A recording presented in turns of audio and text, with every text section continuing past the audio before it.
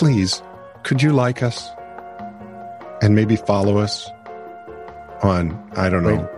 Wait. You're asking people to stalk us? Well, no, I want them to subscribe and or follow us on, like, YouTube, like stalking. Anchor FM, Spotify, and Amazon Music. And I want you to tell your friends, please tell your friends to like us. Yes, because I need to be liked. Yes, he does. He's very fragile. This is True, Really News with Scott Combs and Tony Vercanis. All the news you're about to hear is true, as far as you know. You're up. So, yeah, I know. We speak often of how technology takes jobs away and creates new ones, right? Oh, yeah. So someone went back and dug up some old jobs that have already been removed because of modern technology that we would pretty much consider, that's what? Okay. Right? 8 of them. Number 1. All right. Before smartphones and PDAs, how did we remember things? In ancient Greece and Rome, nomenclators. Really? They were slaves. Their entire job was to remember names and merits of the people their masters met. So they'd whisper in the ear like they whisper in the Queen's ear. This guy's an idiot. He's on television. Just ignore him. Exactly. That kind of thing. Yeah. He's, yeah. when you get that, you're not talking to the Queen for more than a second. Business partners, political donors, friends of friends, any other people that might be socially important in Greece or Rome, your nomenclator would remember them for you and whisper polite nothings in your ear when you needed it. There are still there are still nomenclators today. Really? Yeah. And I thought it was just a dandy word for how that's nomenclature. Use words. Yeah, right. That's what they do. Nomenclators come up with new terms for dictionaries and specialist glossaries. Oh. There you go. That's the easiest one. The rest of these I'm a Roman nomenclator. Better than being a Greek nomenclator, I suppose. Well, hard to tell. Number 2 job was the knocker-upper. No, do not go there. How dare you do that to me? A knocker-upper is basically a human alarm clock. Nah. So make sure you didn't sleep in, and obviously you had to be reasonably well-to-do. Mm-hmm. Pay this person to show up at your house whenever you needed to be up, bang on your bedroom window until you woke up. But how did the knocker-uppers wake up for their job? Mm-hmm. I mean, was there a endless loop of knocker-uppers going around? Well, you'd get 100% employment at some point. Some poor son of a gun slept like the guys that do the 5 o'clock news.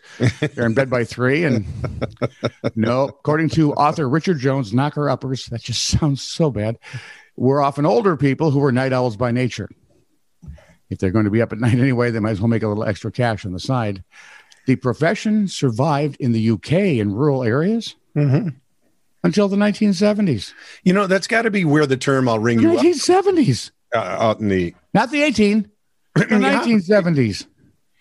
But that they don't have wind-up clocks. What? The leisure class really? No, these were the rural areas, the farmers in the lake. Oh wow! The folks who work for a living. Can you imagine telling your mother, "I have to go knock a farmer up"? Can you imagine? That's my son, the knocker-upper. Well, my son played rugby. Or worse yet, what if I had to tell everybody my son was a hooker? What? Yeah, that'd be as bad as having a daughter who's a knocker-upper. Yeah, he did. I don't know how to phrase this one, so I'm just going to tell you, if you have small children, you don't want them hearing this part, I'll give you a moment.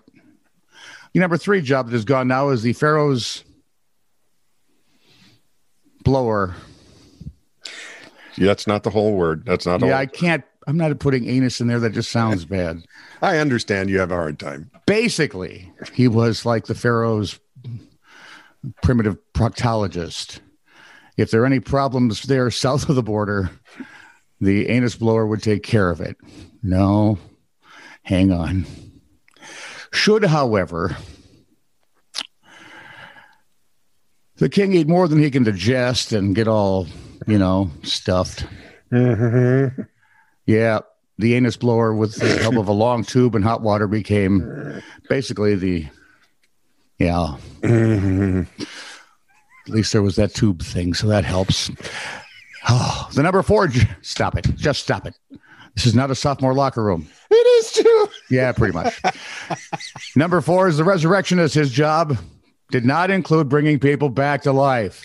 You know, you keep disappointing me. I don't know how long I'm going to wait for this. A resurrectionist would dig up freshly buried corpses and sell them to people practicing this newfangled medical science. Resurrectionists were common in 18th and 19th century England. The common people understandably didn't care much for them, though. They were pretty much just glorified grave robbers. How did they get the pretty title? They probably gave it to themselves. I would guess. They were early spin machines. I'm thinking the medical scientists helped them with that. The profession became such a nuisance that the English government eventually allowed doctors free access to corpses, but only if the bodies were of poor people who died in workhouse accidents. We refer to that in the baby steps. Mm-hmm. The number 5 job you just don't see hanging around anymore is the funeral clown.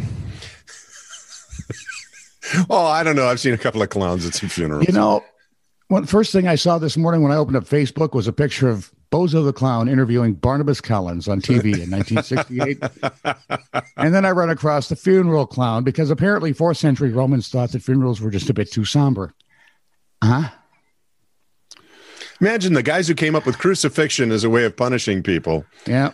It now makes... felt that funerals were somber. Harley Quinn and the Joker now make more sense to me. The clown, the Harlequin, would wear a mask of the dead person's face and cavort about the funeral procession. I don't know that I want anyone cavorting about my funeral procession. He'd mock the recently deceased, which is always funny. Well, I have that required at my funeral. Well, yeah, but normal people, it would be referred to in the nomenclature of today as too soon. Yeah, well, you're burying the person, for heaven's sakes. The goal was to appease the departed spirit and to cheer up the living mourners. Wonder how that worked. I can't imagine it working. Well, I can't see and can haunt me for the rest of my days. Funeral clowns have made something of a comeback. You can once more, you can hire a clown to ridicule your dearly departed relatives and friends at their funeral. If you do, would you please invite me? Yes, I've got to see this. I won't even go to I just want to see the. I want the funeral clown at the final spot because my wife says once she has the ashes and she's got the bagpiper in the bathtub, she's going to have the ashes marched in, and she's going to flush them down the toilet because it's my favorite seat in the house. Yeah. So a funeral clown. That's not funny. I can see that. Yeah, makes sense. So, me too. Your wife's a practical woman. I like this. The number 6 job we just don't see anymore. Necessary woman. A polite name for a job that's sort of no. See, right away you go to the gross parts. Well, who says that's gross? I kind of think women are necessary. Before we had indoor potties, we had chamber pots. Somebody had to empty those rascals. Those poor girls. Necessary woman. Yeah. They did, however, have some pretty good benefits. You usually got to stay in the mansion or castle of the person you served, and the pay was competitive. I would love to sit in on a negotiation. So let me get this straight. You want me to carry? And I'm just trying to. Opus would be at that interview going. I would just like to, at this moment, thank God for flush toilets. Because yes. We're not done yet. Number 7 is the orgy planner. Yes, we're back to ancient Rome. We can't sit the Smiths near the Johnsons. They hate each other. They loved their funeral clowns. And they loved their orgies. Oh, and while the get-togethers weren't actually as debauched as we would like to think. Well, then there goes a good fantasy. It'd be pretty hard to be as debauched as Hollywood has shown us. But hey, who knows? Maybe they were overachievers. They were a big deal. They could last up to 12 hours with any party. Someone needs to plan it. So they had. Yeah, that's why there are many people. You can take time out, have a cocktail, have a beer. Visit the vomitorium. Yep. Orgy planners were experts in making the necessary arrangements so that orgy goers could enjoy their decadent luxury to the fullest. They'd hire the entertainment, the musicians, the cooks, and the Ians. Oh, hookers, yeah. Yeah. They'd plan the menu. They'd draft the seating arrangements. I would love to be there for that one. See, that's just I it. can That's hear right. them. No, we can't put the Collins next to the Smiths. You know what happened last time. Holy Pete. They would also arrange any other accommodations for the guests. They were like a modern party planner, except, woohoo. And the last but not least is groom of the stool, which I actually had heard of before. It's a fancy job for, you're an advisor to the King of England. Would be technically what you were, but mostly you just hung around his bathroom so that when he took a dump, you could entertain him. A lot of these are rather scatological. Now, while you're... No kidding. While you think this is a lousy, awful job, it was actually the most coveted job in the castle because you would get to chat with the king. You'd hear what he was thinking about. And you could also you had unfettered access, if you will, to his kingship, sir. You're the only person in the kingdom besides the queen that could catch him with his pants down. So by the end of the medieval period, the groom of the stool was a trusted advisor on economic and domestic policy. So basically, think of the UK's prime minister as the modern day version of.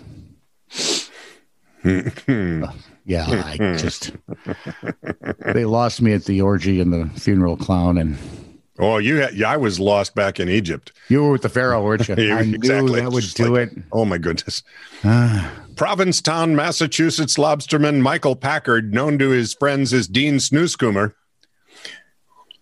Try that again, just slower. Provincetown, Massachusetts lobsterman Michael Packard. Okay, Michael Packard. Yeah, known to his friends as Dean Snooscoomer.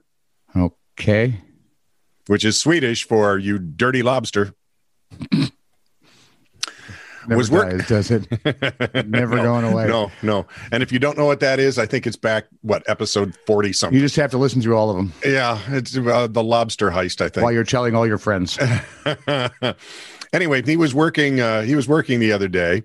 He and his crewmate took their boat off Herring Cove, where conditions were excellent, with visibility about 20 feet. He donned his scuba gear, jumped in the water, and that's when he felt this huge bump, and everything went dark.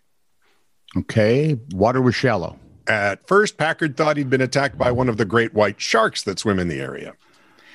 And then I felt around a little bit, and I realized there were no teeth. And then I realized, oh my God, I'm in a whale's mouth, and he's trying to swallow me. Really? This is it. I'm gonna die. No, Jonah, I know how this works out. You're okay. It was a humpback whale.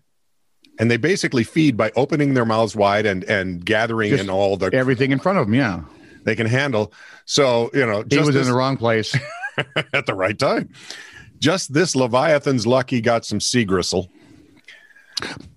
Then all of a sudden, exactly, he went up to the surface, just erupted, and started shaking his head. I got thrown in the air and landed in the water.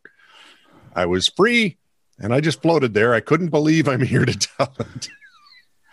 His only injury is a suspected dislocated knee. That's not bad.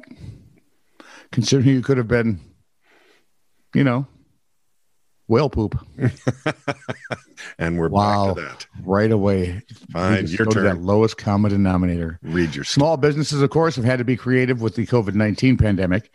Oh, yeah. Let's look at the Club Pro Adult Entertainment in Toronto, Ontario. The Toronto Sun is reporting the shutdowns nearly destroyed the strip club. Oh, okay. Until its owner, Teresa Marciano, and her staff came up with another idea. She said, we couldn't operate as a restaurant, so the only thing we wanted to do was something outdoors. But you can't really do what they do, especially in Toronto in the winter. That would just I was going to say, that'd be cruel. And you wouldn't have customers anyway. Most of our staff and managers love golf, so we try to marry in the winter. Both. You're evil. So they tried to basically meld golf and their industry together. The new venture is called Stiff Shafts. Turns the former club's parking lot into a driving range where golfers can aim their shots at caricatures of prominent politicians. Ooh, I like that this part. idea. I like. Bartenders and wait staff return to provide food and drink to customers. The dancers will be your caddies. Oh, interesting. Yeah, stiff shafts. So how do you? Well, I was going. Don't go anywhere. The shortest club you use. Yeah, stop it. In any case, so how do you get rid of hiccups? I never have them to begin with. You've never had the hiccups. First, you hold your breath and count to 10. Yeah. Then I call you, and that scares me. And they're usually gone. Science now has a definitive way to stop hiccups that worked in 92% of cases during trials. Yay. It's a straw. Kind of a letdown. It's called the Forced Inspiration Suction and Swallow Tool. It's a straw. FISST. And it's patented as Hickaway. It's a fist. Yeah, it's a fist. Patented as Hickaway. It's a rigid L-shaped straw that has a mouthpiece at one end and an adjustable cap with a pressure valve at the other. The enhanced suction required to draw water up through the device requires the diaphragm to contract, activating the phrenic nerve, while the vagus nerve is activated to close the epiglottis while swallowing. So this stops the hiccups. Single Hickaways go for $14 or $15, and 2-packs go for $20 or $21. We'll get the 2. Yeah. I'm thinking that the Pharaoh's blower would have Probably, if you could talk to that guy, you'd probably have made good use of that rascal. I can stop your hiccups right now. This is true, really news. Send email to TITR@netradio.network.